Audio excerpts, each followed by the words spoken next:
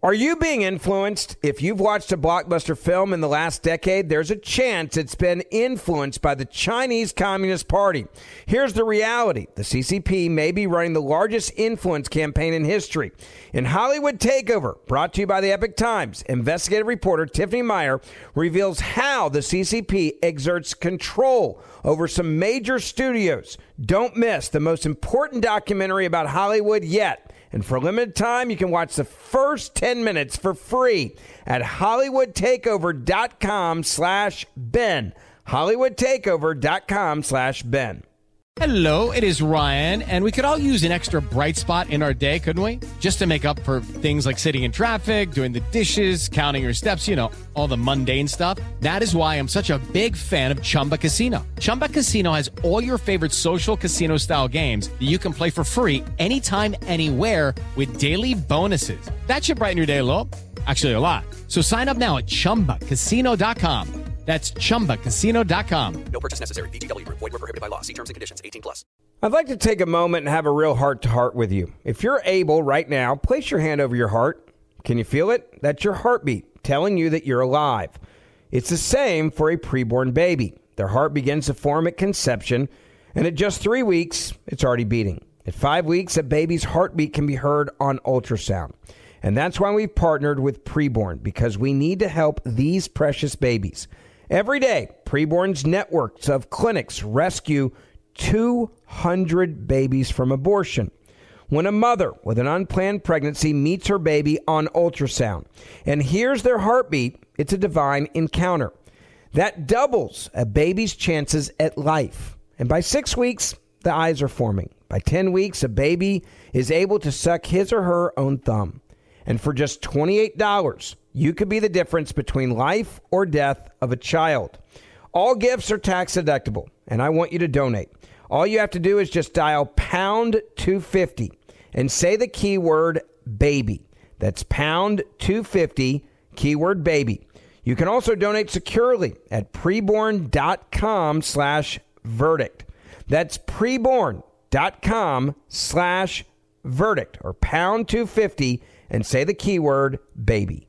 So a couple years ago, I hit 40 years old, and man, did things change. I didn't have the same strength and vitality that I had before, and I didn't have what I wanted, and that was the ability to work out and have a blast doing it. So then the pounds started packing on. Well, thank goodness I found Choq, CHOQ, and they're helping real American men just like you maximize your masculinity by boosting your testosterone levels up to 20% over 90 days. Now, I've been taking the Choq Vitality Stack for over a year now, and not only am I working out, I've now lost 50 pounds. So if you're ready to maximize your masculinity today, go to Choq, CHOQ.com, and use promo code Ben for a massive discount on any Choq subscription for life. CHOQ.com, code Ben, limited time offer. Subscription is cancelable at any time. Choq.com. All the people out of jobs the Democrats are using to push, what are they pushing for? Changing the emission standards on airplanes. Mr. President, what the hell do the emission standards on airplanes have to do with thousands of people dying and millions of people out of work in the coronavirus epidemic?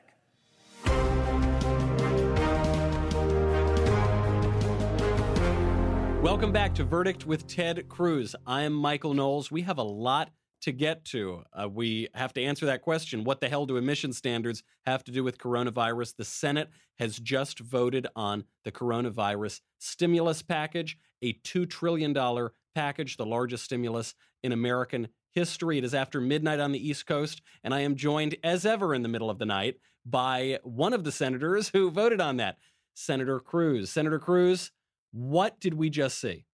Well, Michael, good morning. It is 12:27 in the morning, and once again, you know, it feels like deja vu all over again. It's, you know, when we got started on the Verdict podcast, it was during impeachment, and it seemed every night we would be there till midnight, 1, 2 in the morning, and then head straight to the studio.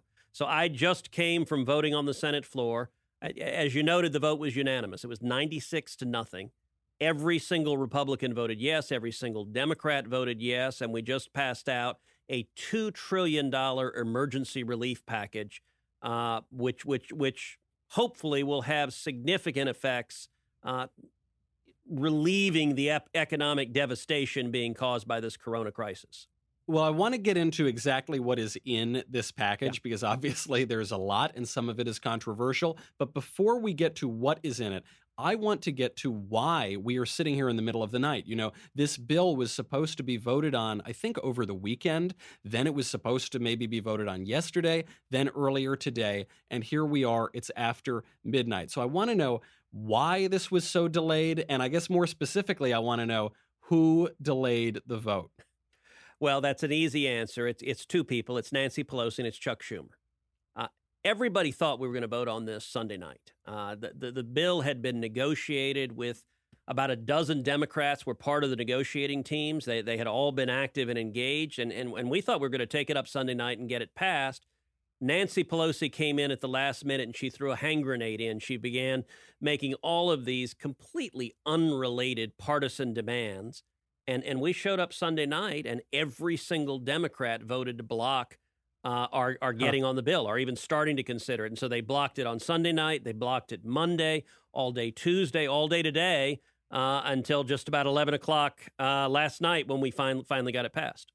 So as you noted in that clip we played at the beginning, which, by the way, I thought was terrific. I was a big fan of you really calling it like it is here and saying, what do emission standards, what does the Green New Deal have to do with coronavirus? So it looks as though the Democrats totally backed down. I mean, I don't know, though. You were there all day. Did the Democrats achieve anything by stalling the vote? What's the good stuff in the bill? What's the bad stuff in the bill? Well, look, it's complicated. Most of the extraneous partisan issues that Pelosi was fighting for, almost all of them have dropped out of the bill. So that's good. What she held everything hostage for Sunday and Monday and Tuesday is mostly gone. So what's passed? Look, it's what $2 trillion. It's a crap ton of money. I mean, that's 10% of our national debt, not our deficit. 10% of our national debt. In over 2 centuries, we just spent 10% of it tonight. Wow. And it's worth pausing to think. That was unanimous. That means Bernie Sanders voted for it, I voted for it, and everybody in between voted for it. And what I would say is the reason is these are not normal times. This crisis is extraordinary. The health crisis is extraordinary. People are scared. We've got a global pandemic, but not only the health crisis, but the response to the health crisis has created an economic disaster that is unfolding. There are millions of people losing their jobs. And in response to that devastation, everyone feels an urgency to provide relief. Now you mentioned at the outset, and this is something a lot of people are saying, they're referring to it as stimulus. I don't call this a stimulus bill. This is a relief bill. It's quite different. It is designed to provide relief to people who are hurting badly and are hurting through no fault of their own. They didn't do anything to cause this. So what are the different pieces? What's in this monstrous bill? Yeah. So one big piece of it is individual relief. And for every American in the country who makes under $100,000 a year, you're getting a check. You're getting a check in the next couple of weeks. Individual adults are getting $1,200 each. A couple's getting $2,400 each. And if you have kids, you get $500 each for those kids. And those checks are expected to go out.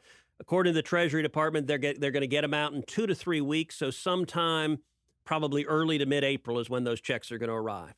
And correct me if I'm wrong, this is unprecedented, right? I mean, we've never seen the federal government mailing checks to this large a number of Americans for direct relief. The only thing comparable to this was during the 2008 crisis. There was a smaller set of rebate checks that were sent out under the Bush administration, but it wasn't nearly as significant as this. This is much more broad-based, and these are bigger checks. Look, if you look at restaurants that have been shut down all across the country, you look at bars, you look at hardware stores or nail salons, there are a lot of people who are hourly workers who suddenly finding themselves at home and are scared. How am I going to make the rent check next month? How am I going to pay the basic expenses? How are we going to pay for food? And so these checks are providing relief on a broad-based manner. It's not picking winners and losers. It's providing it across the board. Most economists agree that's not going to be a major stimulus effect, But it is going to help people who are worried and being hurt by this right now. Right. I mean, people, they can't afford to not work for a month or however long this is going to go on. So the idea is that's going to fill the gap. And hopefully you can take $1,200 and put it toward your rent or whatever bill is due. What else is in the bill, especially in terms of, I know it was controversial that there's a loan program for businesses to stay afloat. The Democrats were very against that. What does that program look like? Well, let me get to another major part of the bill that I think is really important is there's $377 billion for small businesses. And this is an emergency loan program that is going to go to small businesses, essentially businesses with 500 employees or less. So the hardware stores and barbershops and restaurants that we talked about, all these folks that are shuttered right now and are on the verge of bankruptcy. You can now go, if you're a small business owner, you can go and apply for a loan and you can get it. It's a Small Business Administration loan, but you can get it from your local bank. It's from all of the local banks in the community that you can go and apply for it. And it's up to $10 million. So it's small loans, relatively speaking, but they're designed in particular to meet costs like payroll, to meet costs like rent, the basic costs that you have that you don't want to lose your business. And the way it's designed, if you spend the money on payroll, if you say to your employees, we're going to keep paying you, we're going to keep your paycheck coming, then those loans are forgivable. So for the small business owner, you can take the loan, and if you actually pay it out to your employees, the loan obligation goes away. And so that's a direct lifeline to these small businesses that are profoundly hurting. And a lot of them are making the decision right now, do I stay open or do I shutter the doors?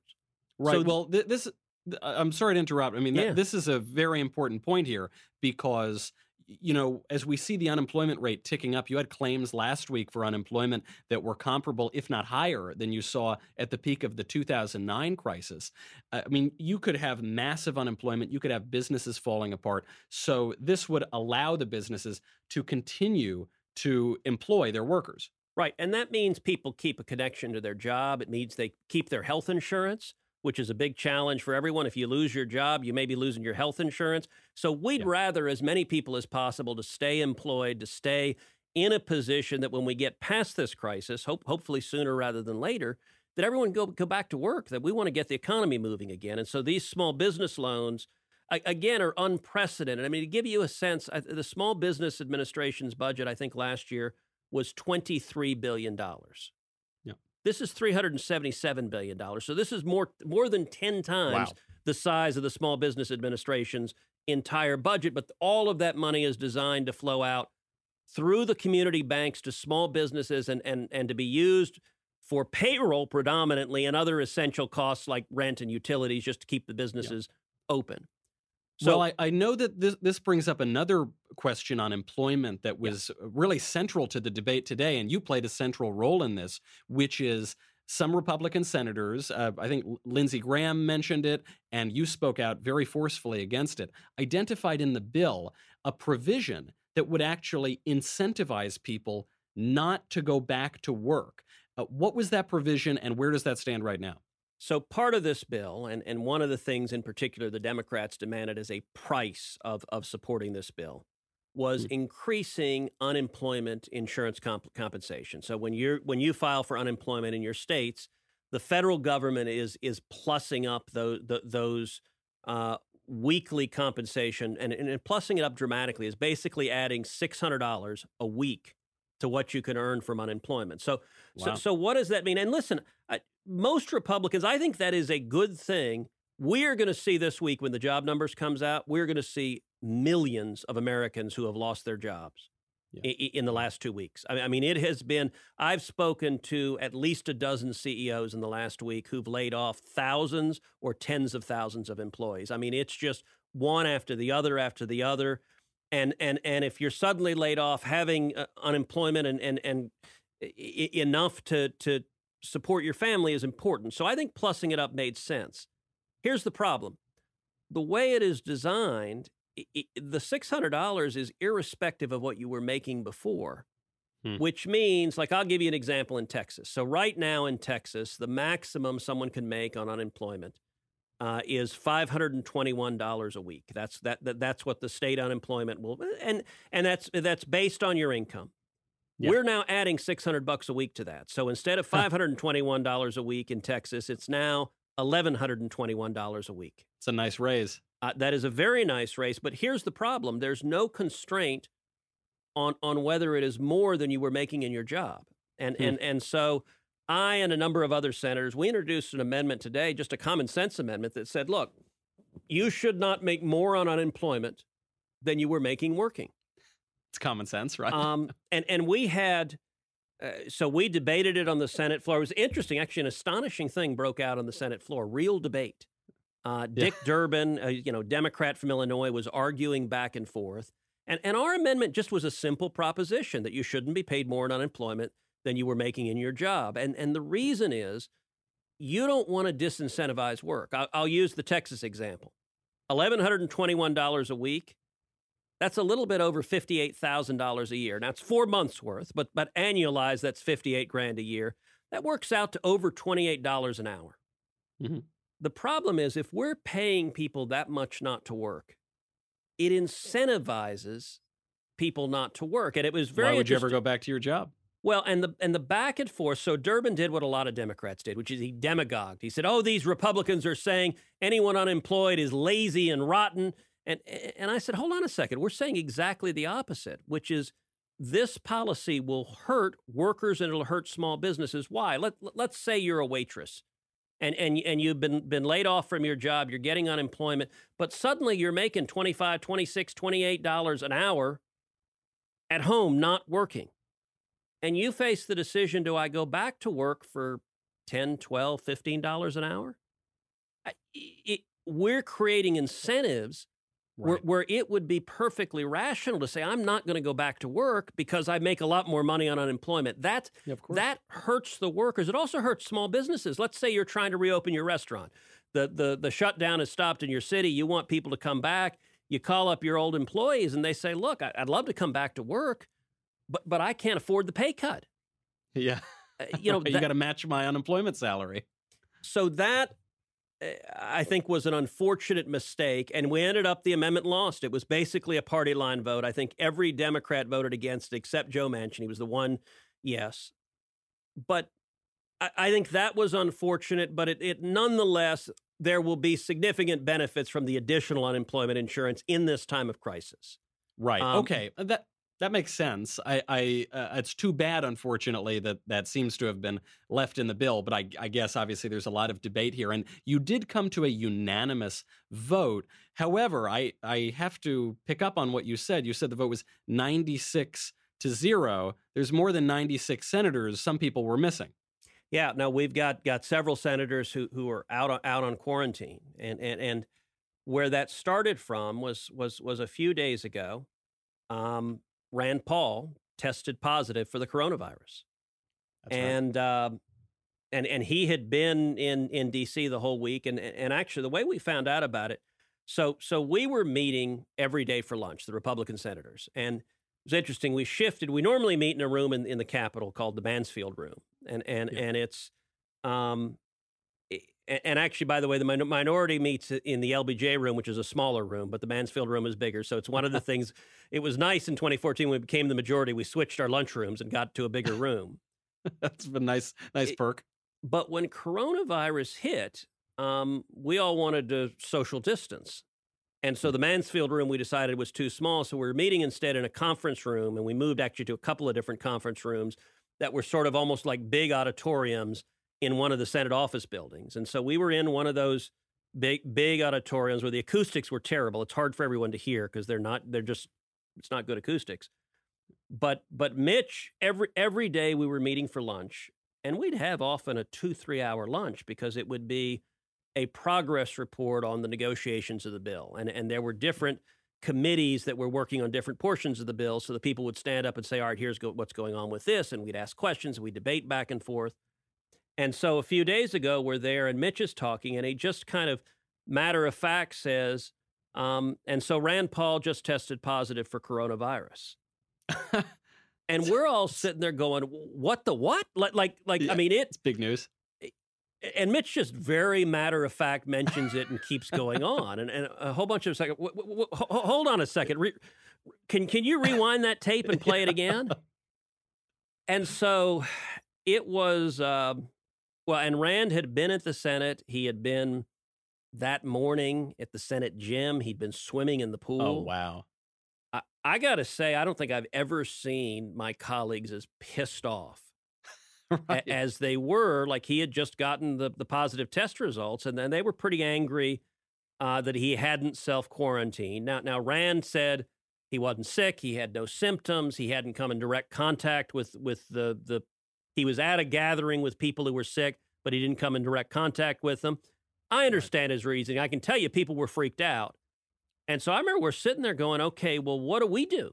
I mean, there are 53 Republicans. The immediate question, all right, are we all quarantined? Like, as you know, I spent 11 days in self-quarantine in Houston. Right. And I'm like, well, all of us have been here with Rand. What does this mean now?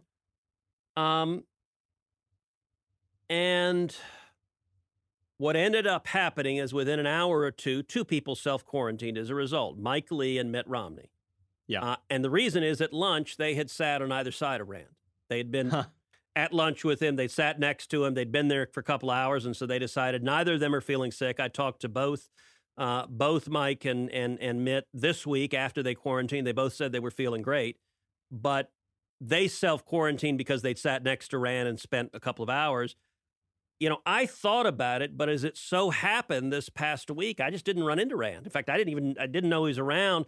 I'll often sit next to him at lunch. I just didn't happen to this week. So it was a good week not to sit next to Rand Paul, but it puts you in a tough position because as you're all sitting there and Leader McConnell tells you, oh, by the way, one of your colleagues has coronavirus, you know, it's a pretty small club there in the U.S. Senate. You're all voting on this very important legislation. If all of the Republicans self-quarantined, what happens to the bill?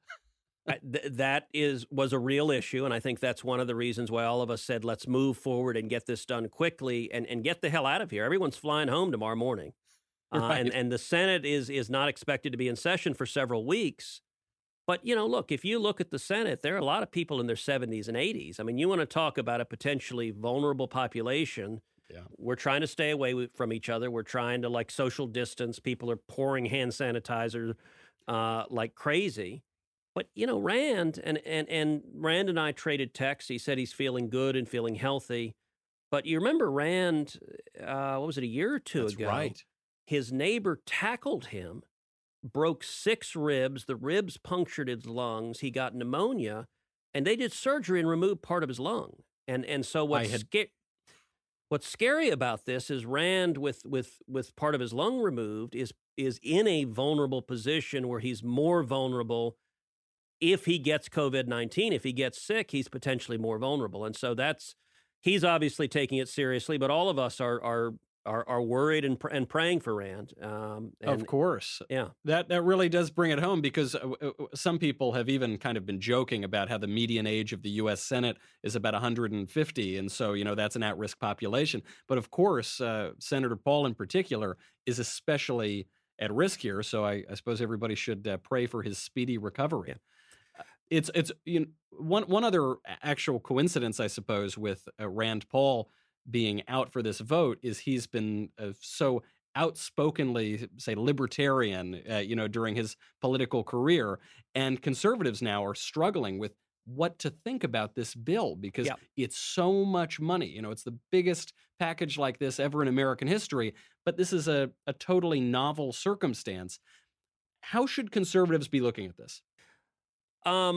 Look, I've struggled with it. Every conservative has struggled with it. $2 trillion is a ton of money. I think the magnitude of the challenge we're facing justifies it.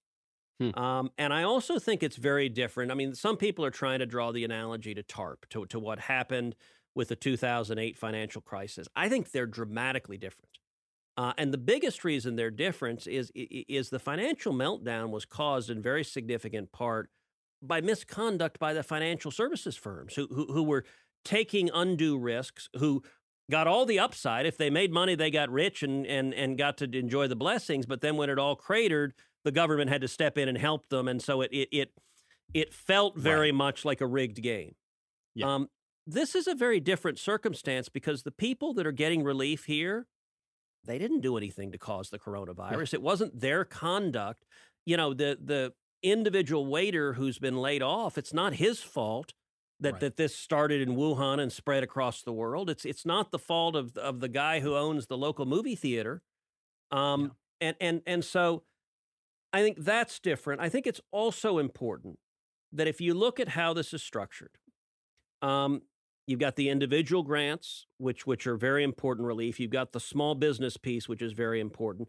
If you look at other elements of it, so there is $100 billion in this directed to hospitals and healthcare providers. Now, look, in the coronavirus circumstance, hospitals are panicking. They need to expand their capacity. $100 billion for hospitals, God forbid you have circumstances where we need to ramp up quickly. That is almost the very definition of emergency relief for this crisis. You've got $16 billion for protective gear, for ventilators and medical supplies. That, again, is crisis appropriation. You got $150 billion for state and local governments to meet the coronavirus, and it's limited so that it goes to coronavirus spending on the state and local level. So you're saying that the states and the cities, they can't just spend it on whatever pet project they want. There actually will be some checks on how they can use the federal money. I hope so. Or maybe not. But let me throw in a caveat. This bill is massive. It was drafted really quickly. We're going to find all sorts of ugly things there as it rolls forward. So when it comes to the constraints on the states, at least as it was relayed to us, as we understood it, it was intended to be just coronavirus spending. Can I promise that there won't be states frittering the money away? No, but they are facing a massive and unprecedented health crisis. So the intention was give them the funds. And that was one of the big Democratic holdouts and demands also, is they wanted money for the state and local governments. And that's one of the big things that was added, that was expanded in the last couple of weeks. The part that is deemed the most controversial is there's $500 billion for what's called the Stabilization Fund. Now, that's what the Democrats have been characterizing as the big corporation bailout. Right. Listen, of all the parts of the bill, that's the part I have the most concerns about.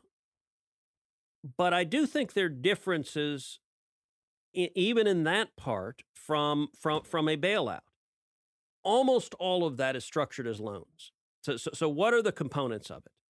The components of it, you've got $450 billion that basically goes to the Fed to make loans across the economy. And it's designed for the Fed to leverage it up. So that $450 billion is expected to result in about $4 trillion in additional capital. So I'm sorry, pardon my economic ignorance. How does that work? So the Fed will make loans that will go out to businesses, to companies all through the country.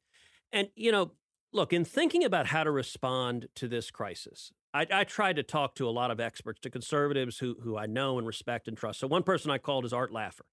Art Laffer is a good friend, was Reagan's chief economist, helped design the Reagan tax cut. The Laffer curve, you may recall, he drew on a napkin that laid out the principle that if you raise taxes too high, tax revenue will go down. And in that circumstance, if you lower the tax rate, the federal government collects more taxes because of incentives. Art is a strong conservative, a great friend. I called Art and said, all right, what should we be doing? This is an economic catastrophe. What should a conservative be doing? And Art focused on two things. He said, number one, we should do a payroll tax holiday from now to the end of the year. Okay. Payroll tax is about 7.5% paid by the employee, about 7.5% paid by the employer. We should just say nobody has to pay it from now to the end of the year. That would create enormous incentives for work. Mm-hmm. Look, it harkens back to the fight we had over the unemployment compensation, the disincentive for work. I'm very focused on incentives for work. Right. That makes sense. By the way, half of that proposal is in this bill. One of the things that is included in this bill is from now to the end of the year, employers don't have to pay their half of the payroll taxes. They have to repay it in 2021 and 2022, but it defers those tax payments, which means for an employer, it lowers the cost of employment. It makes jobs less expensive. That is a good supply side step in terms of tax relief. But the other thing Art said, and this was important, he said, listen, the most dangerous thing in a liquidity crisis is you don't want it to become a solvency crisis. Now, what does that mean? That means your customers have dried up because the government is making people stay home and suddenly your revenue is plummeting. Yeah. And you can't meet your basic bills. You can't meet your payroll. You can't meet your mortgage. You can't meet your rent. And so when you face a solvency crisis, you've got to suddenly sell stuff on the cheap. We don't want to see the airlines suddenly have to auction off all their planes for 10 cents on the dollar. That would take a temporary crisis and turn it into catastrophe. And so what Art said is, you want to have liquidity in the system. You want to have people being able to get a line of credit, companies able to get a line of credit so they survive the catastrophe. And so that was his principal recommendation, which has been echoed by a lot of conservative economists I've talked to. That $450 billion is designed to do exactly that, to make it. You don't want to take this acute problem and have it lead to very long-term economic catastrophe because we were too cheap to do what we had to do in the moment. That's exactly right. Now, all of that are loans. Those are not grants. So nobody's getting a special payment that they get to keep. No one's getting bailed out in that sense. All it means is they're able to go and get a loan, and they're able to get a loan. Think about it. Let's say you run a hotel. Yeah. I talked to several hotel owners who described, like one said their occupancy rate was now 6%.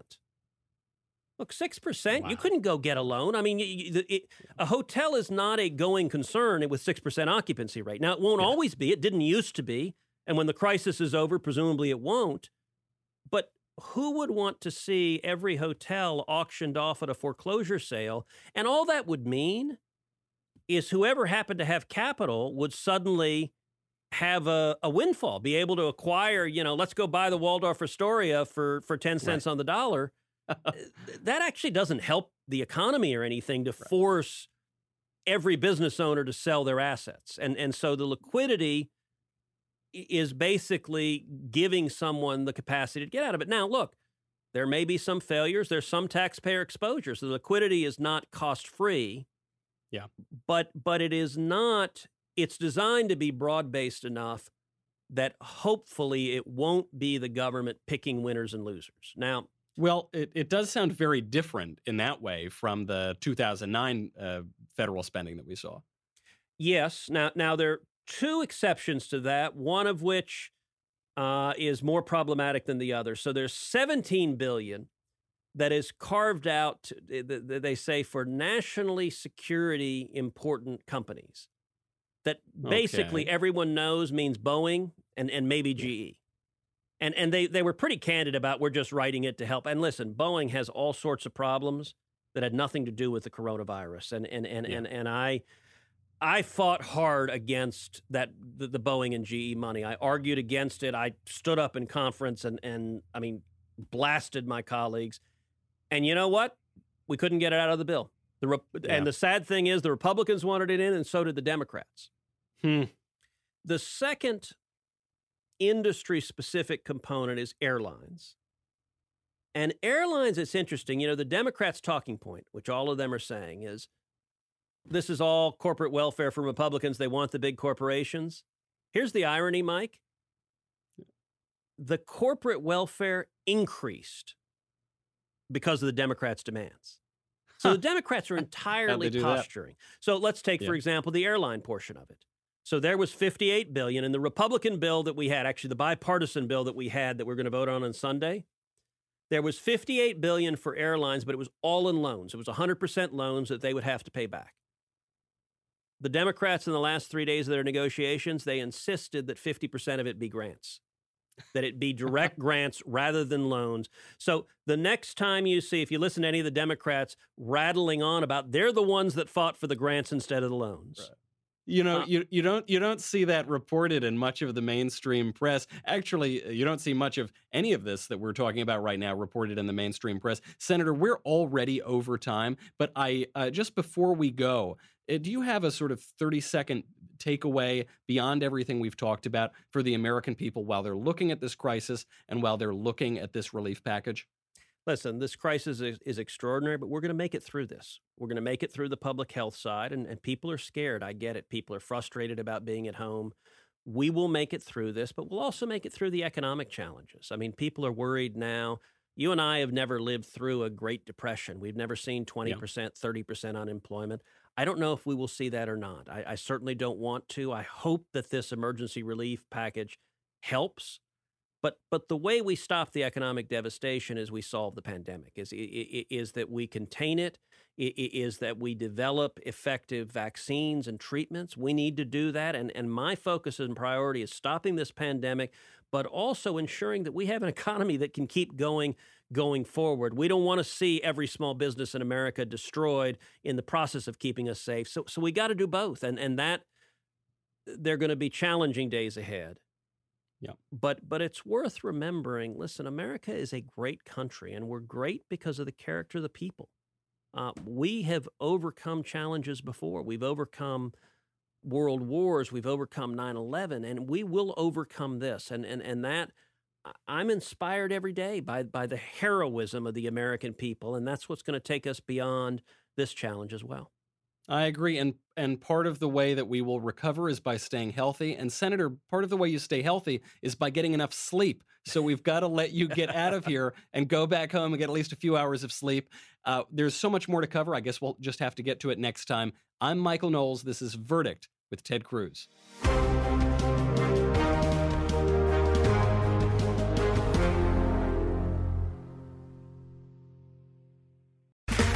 Okay, round two. Name something that's not boring. A laundry? Ooh, a book club. Computer solitaire, huh? Ah, sorry, we were looking for Chumba Casino.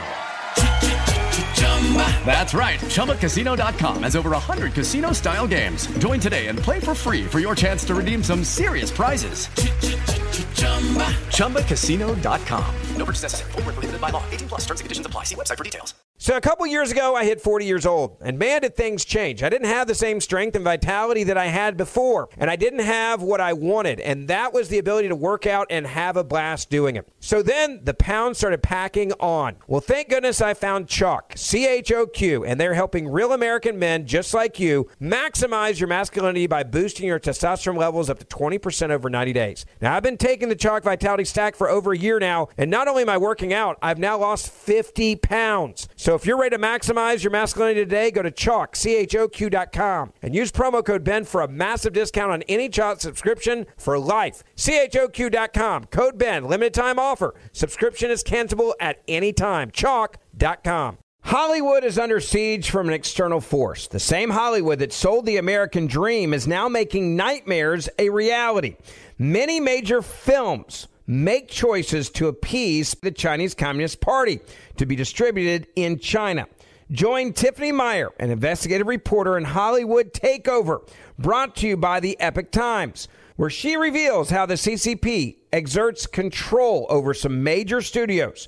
Don't miss the most important documentary about Hollywood yet. For a limited time, watch the first 10 minutes for free at HollywoodTakeover.com/Ben. HollywoodTakeover.com/Ben. Ben Ferguson here, and if you're an accredited investor, U.S. oil and gas should be a part of your investment portfolio. And I want you to visit LabradorEnergy.com. Beyond the possibility to invest in a sector that historically delivers sound returns, when you invest with Labrador Energy, you may be able to structure your investments to offset active or passive income. According to many sources, U.S. oil and gas drilling remains one of the best tax-advantaged income investments available. Visit LabradorEnergy.com. You may be able to reduce your tax liability while investing in a sector that historically delivers sound returns. Learn more now at LabradorEnergy.com today. Offer for accredited investors only. Past performance is no indication of future results. Investing involves risk. Consult your legal, tax, and financial advisors and read the prospectus before making any investment decisions. Visit LabradorEnergy.com for the prospectus and more information.